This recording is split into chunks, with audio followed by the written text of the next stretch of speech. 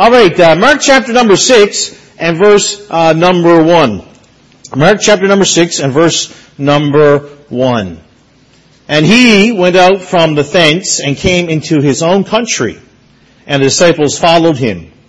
And when the Sabbath day was come, he began to teach in the synagogue, and many hearing him were astonished, saying, From whence hath this man these things? And what wisdom is this which is given unto him, that even such mighty works were wrought by his hands? Is not this the carpenter, the son of Mary, the brother of James and Joseph, and of Judah and Simon? Are not sisters here with us? And they were offended at him. But Jesus said unto them, A prophet is not without honor, but in his own country, among his own kin, and in his own house. And he could there do no mighty work, save that he laid his hand upon a few sick folk, and healed them. And he marveled because of their unbelief. And he went round about the villages, teaching. Let's look to the Lord in prayer. Dear Jesus, thank you for another time to be together. Lord, thank you for this church. Lord, I pray this morning as we come, our eyes will be open to your word, our hearts will be open to receive it. And Lord, that we would change because of the time we spent around it. Lord, I pray these things in your holy and precious name. Amen. We find in our text here that Jesus returned to Nazareth. He's going home again. Our Lord's return to his hometown was not as you would expect. I mean, he had done some great and marvelous things already. He'd gone around preaching, teaching in the countryside. He healed the sick, cast out demons, raised the dead, showed his power over nature. He'd proven that he's very special, very different. The last time Jesus was in Nazareth, things didn't go so well for him. He went to the synagogue and preached. That's found in Luke chapter 4. He preached from Isaiah 61. And the people of Nazareth, they weren't just sitting there, well, that was a pretty good, decent message. And it wasn't like, boo, it was really bad. They wanted to kill him. They were looking to take him to the cliff and throw him off the cliff.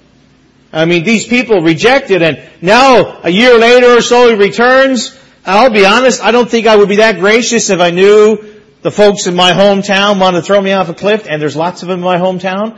I probably wouldn't go back. But we see the grace of God here, don't we?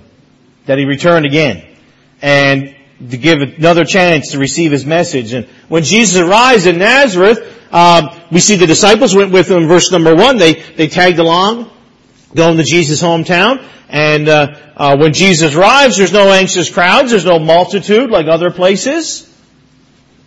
He arrives in town. I don't know how many days before the Sabbath, but it wasn't until the Sabbath that the folks actually paid any attention to him and watched what he was doing. They ignored him to the Sabbath day, and they all went to the synagogue. And what happened here this day is interesting for both us who know Jesus Christ as Savior, and for those of you here this morning who do not know Lord as Savior, as a word for us as well. So let's take a look at the Sabbath day visit in the synagogue in Nazareth. First of all, the people were shocked by his preaching. That's number 1. The people were shocked by his preaching. Verse number 2, and when the Sabbath day was come, he began to teach. This is Jesus in the synagogue, and many hearing him were astonished. From whence hath this man these things? And when Jesus began to speak and preach and teach, the people who heard him were astonished. Now, have you ever seen a check come in the mail and you were astonished it was for you? That's a good astonishment, right? You're excited about that. Wow! That's amazing. Astonished here means to be seized with panic, to be struck with terror, to be stricken, startled, and suddenly alarmed. When they heard Jesus, they were actually filled with fear. Doesn't that go contrary to what we know Lord Jesus to be? Jesus brings the gospel of peace, does he not? These people didn't want Jesus. They feared the message he brought. And there's 3 ways in particular that they pointed out. They were amazed, astonished. His words. From whence hath this man these things? And what wisdom is this which is given unto him, that even such mighty works were wrought by his hands? When Jesus preached, which would have been amazing to hear, don't you think?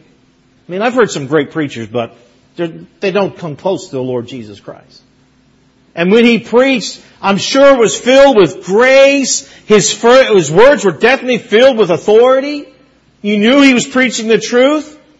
He didn't speak like the other rabbis who came there. Well, He wasn't a rabbi for one. He wasn't a good teacher. He was the Savior. Amen. He is the Savior. And a lot of churches today preach that from their pulpits today, that Jesus was a good teacher. No, He's the Savior of the world. Amen. That's who He is. But He was so much better than any local rabbi. I mean, the rabbis would quote other rabbis, and they had no real sense of security or certainty in their words. When Jesus spoke, He did so with a sense that He knew what He was talking about. And there was no doubt in your mind. And there was no doubt in His mind, and the hearers would hear it. And they had one or two choices. Just like me preaching here this morning, you have one or two choices. You can accept the message, or you can reject the message. That's the choices. That's what's going to happen. He left His hearers, though, with no wiggle room. He didn't bring in a message where you could wiggle around a little bit. No, here's the truth and here's error. Choose. What are you going to choose? You know, even the Pharisees, they sent people and listened to them. When they came back, they said, never man spake like this man. Never man spake like this man. When the people of Nazareth heard Jesus speak, they were amazed. His wisdom, when Jesus spoke, His words were filled with truth. No error. When the people heard Him declare the old truth in new ways, and He illustrated in a common way so the common man could understand, the Lord left them wisdom, but yet they were shaken by this wisdom and in disbelief. No, we don't want to hear it. His works. Listen, I spent 2 weeks at Newfoundland, and it was good to see folks and stuff, but some things never change. And man, you tell one person something, and 3 minutes later, everybody knows. All right? And it's just the way it is. And you know that back in this time, the only way you got information is by word of mouth. It was passed on, and you know that the people of Nazareth by now had known the mighty works that Jesus had done. His fame had preceded Him. They had heard about the miracles He had performed elsewhere. They could not believe that a young man from their own town could do miracles and then things that were attributed to Him. The people of Nazareth could not believe what they were hearing or who they were hearing it from. They made a decision. They heard what Jesus was saying, and they left with their mouths hanging open, or maybe they left with a shaking head. No, not possible. Not possible. Our Lord's message still affects people the same way today, you know. When you read the Bible and study the message of the gospel, it can cause you to be astounded. And in the same way that these people were, in fear. Just consider some of the claims of the Bible that says, the Bible says that all are sinners.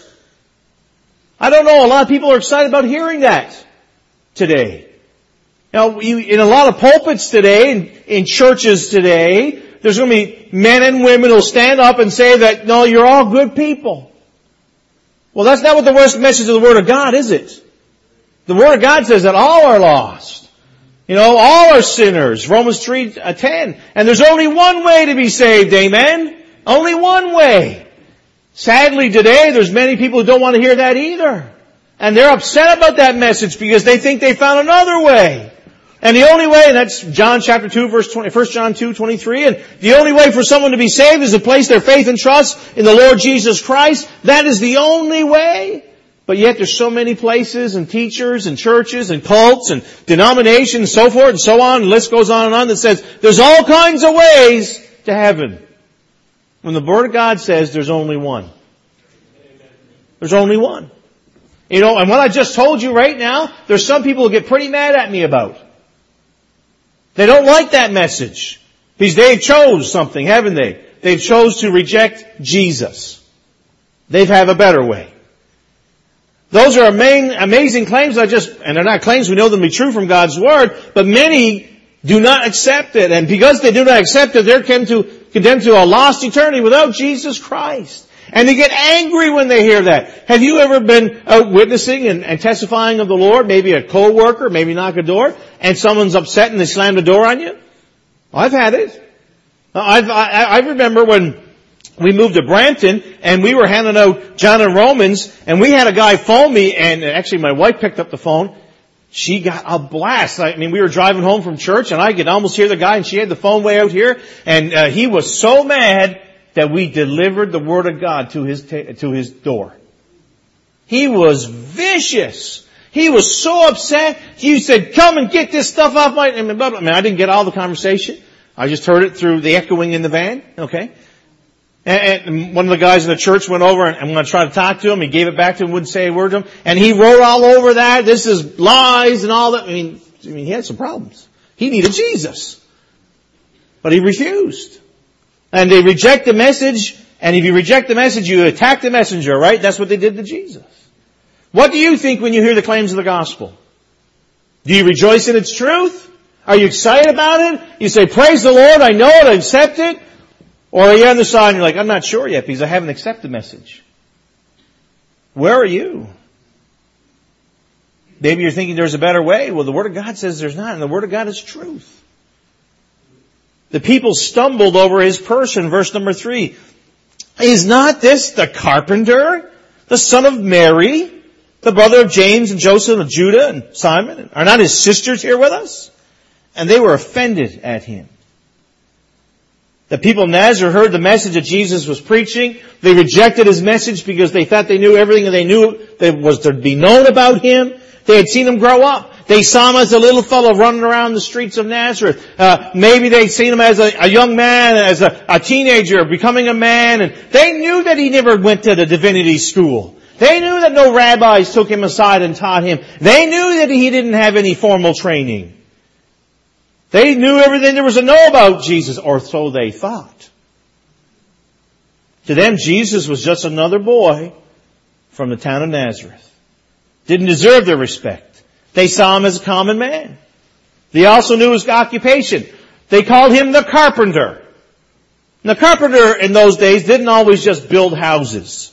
They could have built farm equipment, like the yokes for the ox and things, and plows. Sometimes they built tables and tables, chairs, beds.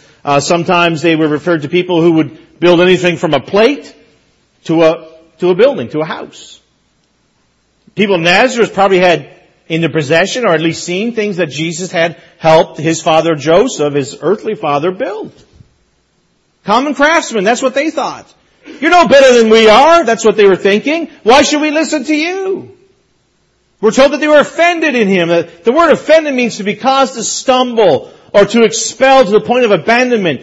Because these people saw Jesus, they couldn't explain it. They refused to listen to Him. They couldn't see from His past. You're a carpenter. You're common. You're not who you're saying, or where did you get this stuff? And they were offended. They couldn't get over that. And then these people did something that a lot of people do. They resorted to ridicule. Ridicule is the final refuge of a small mind. Let me say that again, because I read that this week and I thought that was so true. Ridicule is the final refuge of a small mind. They call Him the Son of Mary. Now, I'll be honest, I love reading God's Word, and I've read through the Bible lots of times, and sometimes I've read it through twice in one year and other times once, and I don't know how many times I've read Mark chapter 6 and this verse and verse 3. But it wasn't until this time that I was getting ready to preach this message that I sat down, looked through that. That was not done in that society, to call Him the Son of Mary. A male was always referred to as the son of his father, even if his father was dead. To call a boy the son of his mother was to imply that the mother had played the harlot. So even back in that day, people were calling in question and doubting the sincerity of the virgin birth of Jesus Christ. In that day. And Jesus had not yet died. They were still questioning it, and they're still denying it today.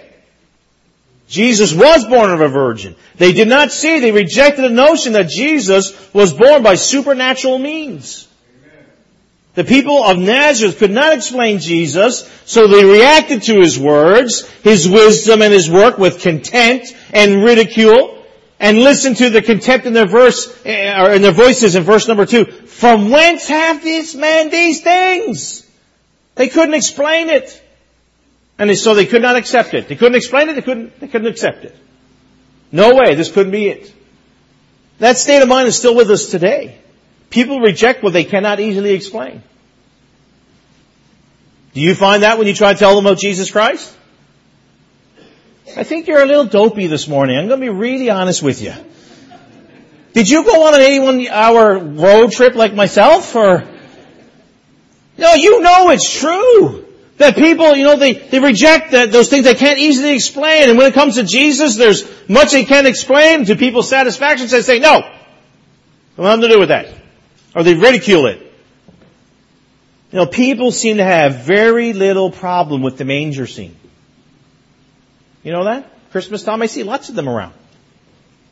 Oh, there's no problem with a little harmless baby lying in the manger. But you tell them that little baby that was born, that you're representing there, that little manger scene, was born a virgin, that he's God in the flesh. Oh, they can't handle that.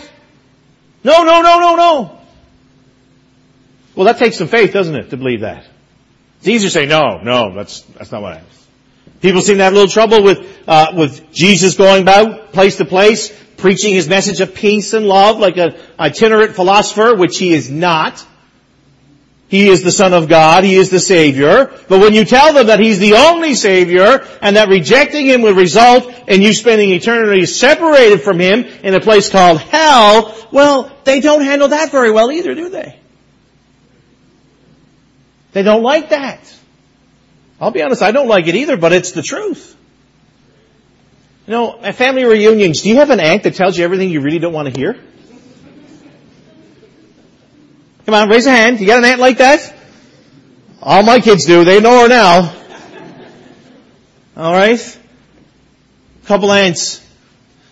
I'm not going to say what they... Well, yeah, might as well, just for fun's sake. Marky! Come on, I'm 41 now. Stop with the Marky. Putting on a little bit of weight there, are you?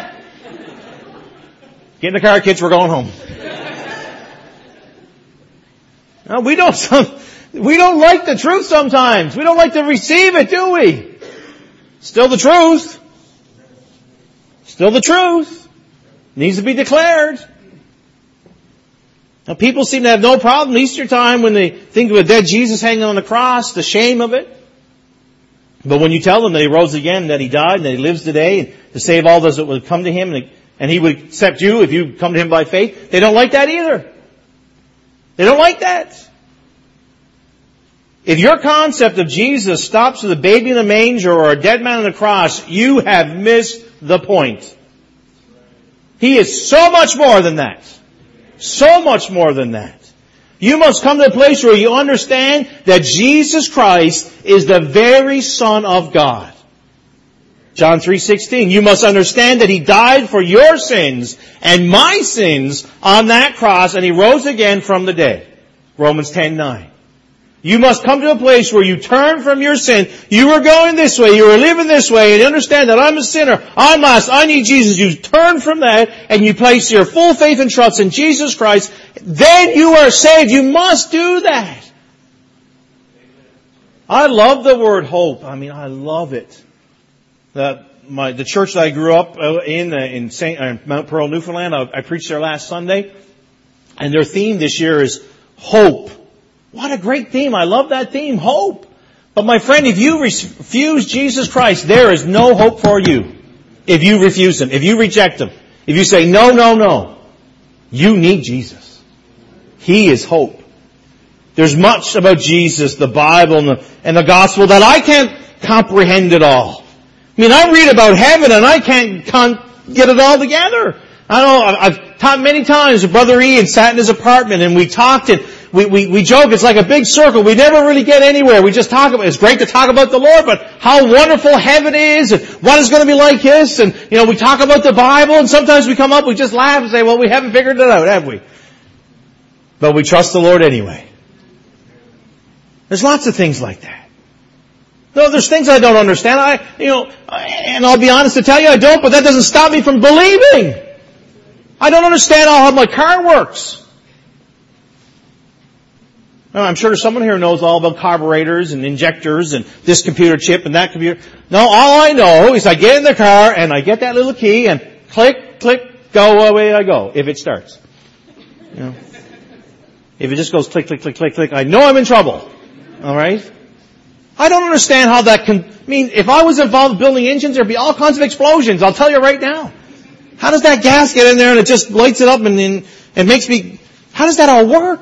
I don't know. And I really don't care. Just as it works for me that day. Listen, I can trust Jesus. He built this world. He created with His words. With His words. Hey, we went on the side of the road looking for some moose, and my sister has done this numerous times. Here, moosey, moosey, moosey, moosey. And one time she actually called one, which scared us a little bit. Okay? But the reality is, our words are, really, what we can't do anything with. The Lord spoke it into existence. What a God we serve. What a Savior we have. Jesus Christ was born of a virgin. It says in God's Word. Luke chapter 1 verse 25 talks about Isaiah 7:14. Jesus Christ lived a sinless life. 2 Corinthians 5:21, Hebrews 7:26. Jesus died for my sins on the cross. I mentioned it already. Jesus Christ rose from the dead 3 days later. He ascended to heaven and sat down at the right hand of the Father as we speak and hear today. Hebrews chapter 1 verse 3 and chapter 10 verse 1. He is the only way of salvation. He is the only door. He is the only truth. And apart from Him, there is no salvation. And there is no hope without Him. Now, I don't understand everything about the Lord Jesus Christ, but I believe Him to be exactly what the Word of God tells me. And I would encourage you to do the same. Do the same. If that's not what you believe, I would encourage you to believe it. Because it changed my life. It'll change yours. The people were shunned by His power. Verse number 4, but Jesus said unto them, a prophet is not without honor, but in his own country, among his own kin, and in his own house. And He could there do no mighty work, save that He laid His hand upon a few sick folk, and He healed them. And He marveled because of their unbelief. And He went around about the villages teaching. The people rejected Jesus. They rejected His message. Can you imagine the Lord, the Savior, saying that, verse 4? But in His own country, and among His own kin, and in His own house. The people of Nazareth, like people everywhere, took for granted what they had and wanted what they didn't have. You know, they wanted things that they shouldn't have had. They wanted things not of the Lord. They look at the Lord, at Jesus, as one of their own. They treat Him as a common thing. I know some preachers who grew up in a church and went away to Bible college and came back and pastored the churches they grew up in. And they've told me some stories of how difficult that is. They've been known as little Joey since he first came into the nursery. You know, and they knew him, and the folks knew him as teenagers when they were going through some rebellious spots, you know, and did some things they shouldn't have done. And they try to minister and preach and teach, and they find it very hard. I remember one guy in particular telling me about it. It was super difficult. It can be done, but man, it is hard. It's not easy. They'll find being less accepted there than anywhere else. Verse number 5 tells us because of their unbelief, Jesus was unable to perform many miracles there. Only a few sick folks got healed. Now, let's get one thing straight. Their unbelief did not hinder His power. Right? Their unbelief did not hinder the power of Jesus Christ. He's absolutely sovereign, amen. He doesn't change because people don't believe in Him. If He could have done anything, He could have. He could have done it. He possessed the power, but He refused to demonstrate His power in the face of blatant unbelief. Don't you think this is blatant? I mean, this is not hidden like they're hushed tones. No, they're very vocal. Who is this? The carpenter, the son of Mary. I mean, ridicule very openly. And He refused to do that. The hands of Jesus were not tied because of their unbelief. The few people that came to Him had faith in Him and they received His help. The rest rejected him. Said no. And we saw what they said. We serve a sovereign God. Amen. That's who we serve today. He's in charge. He's in control. And He can do what He pleases and when He pleases and to whom He pleases. Our faith, or the lack thereof, does not possess a problem for Him. The Lord is not mighty when we have strong faith. The Lord's not weak when our faith is low. He is almighty. All the time. He's almighty. But in this case, Jesus refused to do it because He wasn't going to cast His pearls before the swine. Why would He do it? They refused the message. Thus, they forfeited the miracles. God's best blessings are not the works of healing and multiplying your loaves and fishes or meeting your needs. But that's still amazing, isn't it? That's amazing. How the Lord provides and takes care of things. And He takes care of this need. And He takes care of this situation. They're all amazing. I don't know if you read through the gospel, but it's amazing how the Lord changed so many people's lives by healing them, raising people from the dead. It's amazing. That is truly amazing. But the greatest work of God is saving, sealing, and securing lost souls. Amen? That's His greatest work. And if you are saved here today, you've experienced the greatest of the Lord's works, His salvation. You are secure in His hand. No one can take you away from Him. You are His and His alone. When Jesus saw the depth of their rejection, verse number 6, He said, marveled at their unbelief. The word marveled means to stand in wonder and amazement. Jesus said to have marveled only twice in the Scriptures. Both times His amazement was over faith. He marveled at the great faith of the centurion in Luke chapter number 7. I don't know if you know that story, but the centurion came and showed great faith, and the Lord was marveled at it. He was amazed by it. And now, here, Jesus marveled at the lack of faith among His own people. Jesus was amazed that these people had heard the truth and seen the truth, still turned a deaf ear to it, a blind eye to it. And as a result, He left Nazareth. And you know what? We have no record that He ever returned. I don't know about you, but I thought about that as I prepared this message, and it was sad to think about it. It really anguished in my own heart to think that you did that and the Lord walked away. We never know. He might have, but we have no record that He returned again. That's sad. Very sombering thought. There's an application for us here this morning, church. Jesus shows up when we meet. Matthew chapter 18, verse 20. He desires the church to be together. We know that in Hebrews chapter 10. Gather yourselves together, Don't forsake the gathering of yourselves together.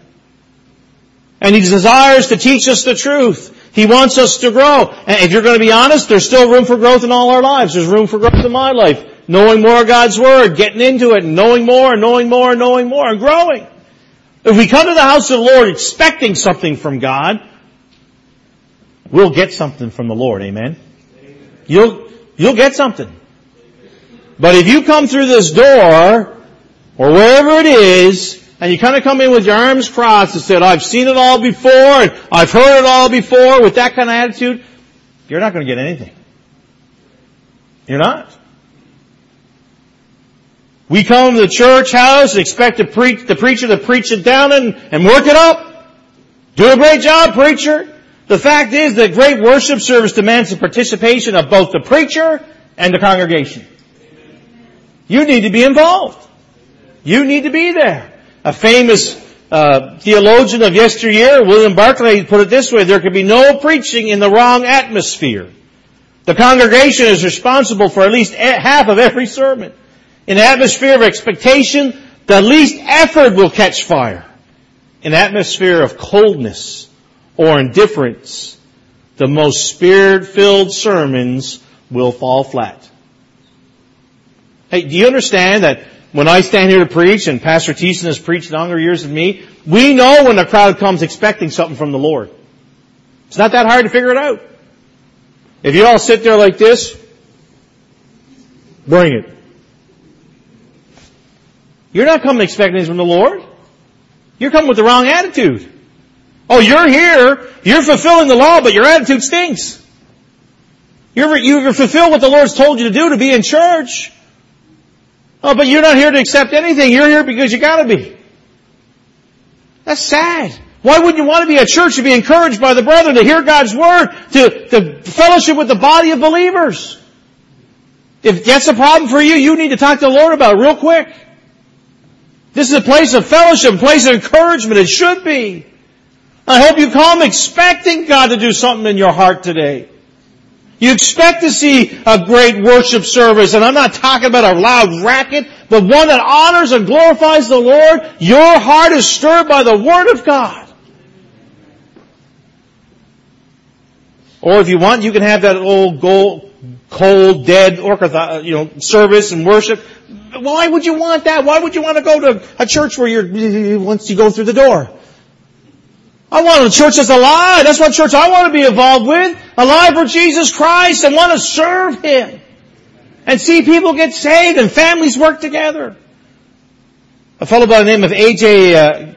Gossip was preaching in a certain church. He was an evangelist. He was involved in the church of a great Scottish preacher named Alexander White. And the pastor asked him one day, "Where were you preaching last Sunday evening?" This was the days before instant text and cell phones and things, right? So you actually had to see the person to find out what was going on, or at least the truth anyway, what was going on. And he said, "Well, I was over preaching at this church last Sunday." And the pastor asked him, he said, "Well, how did it go?" And he's like, "Man, it was really cold over there." And he said, "Cold?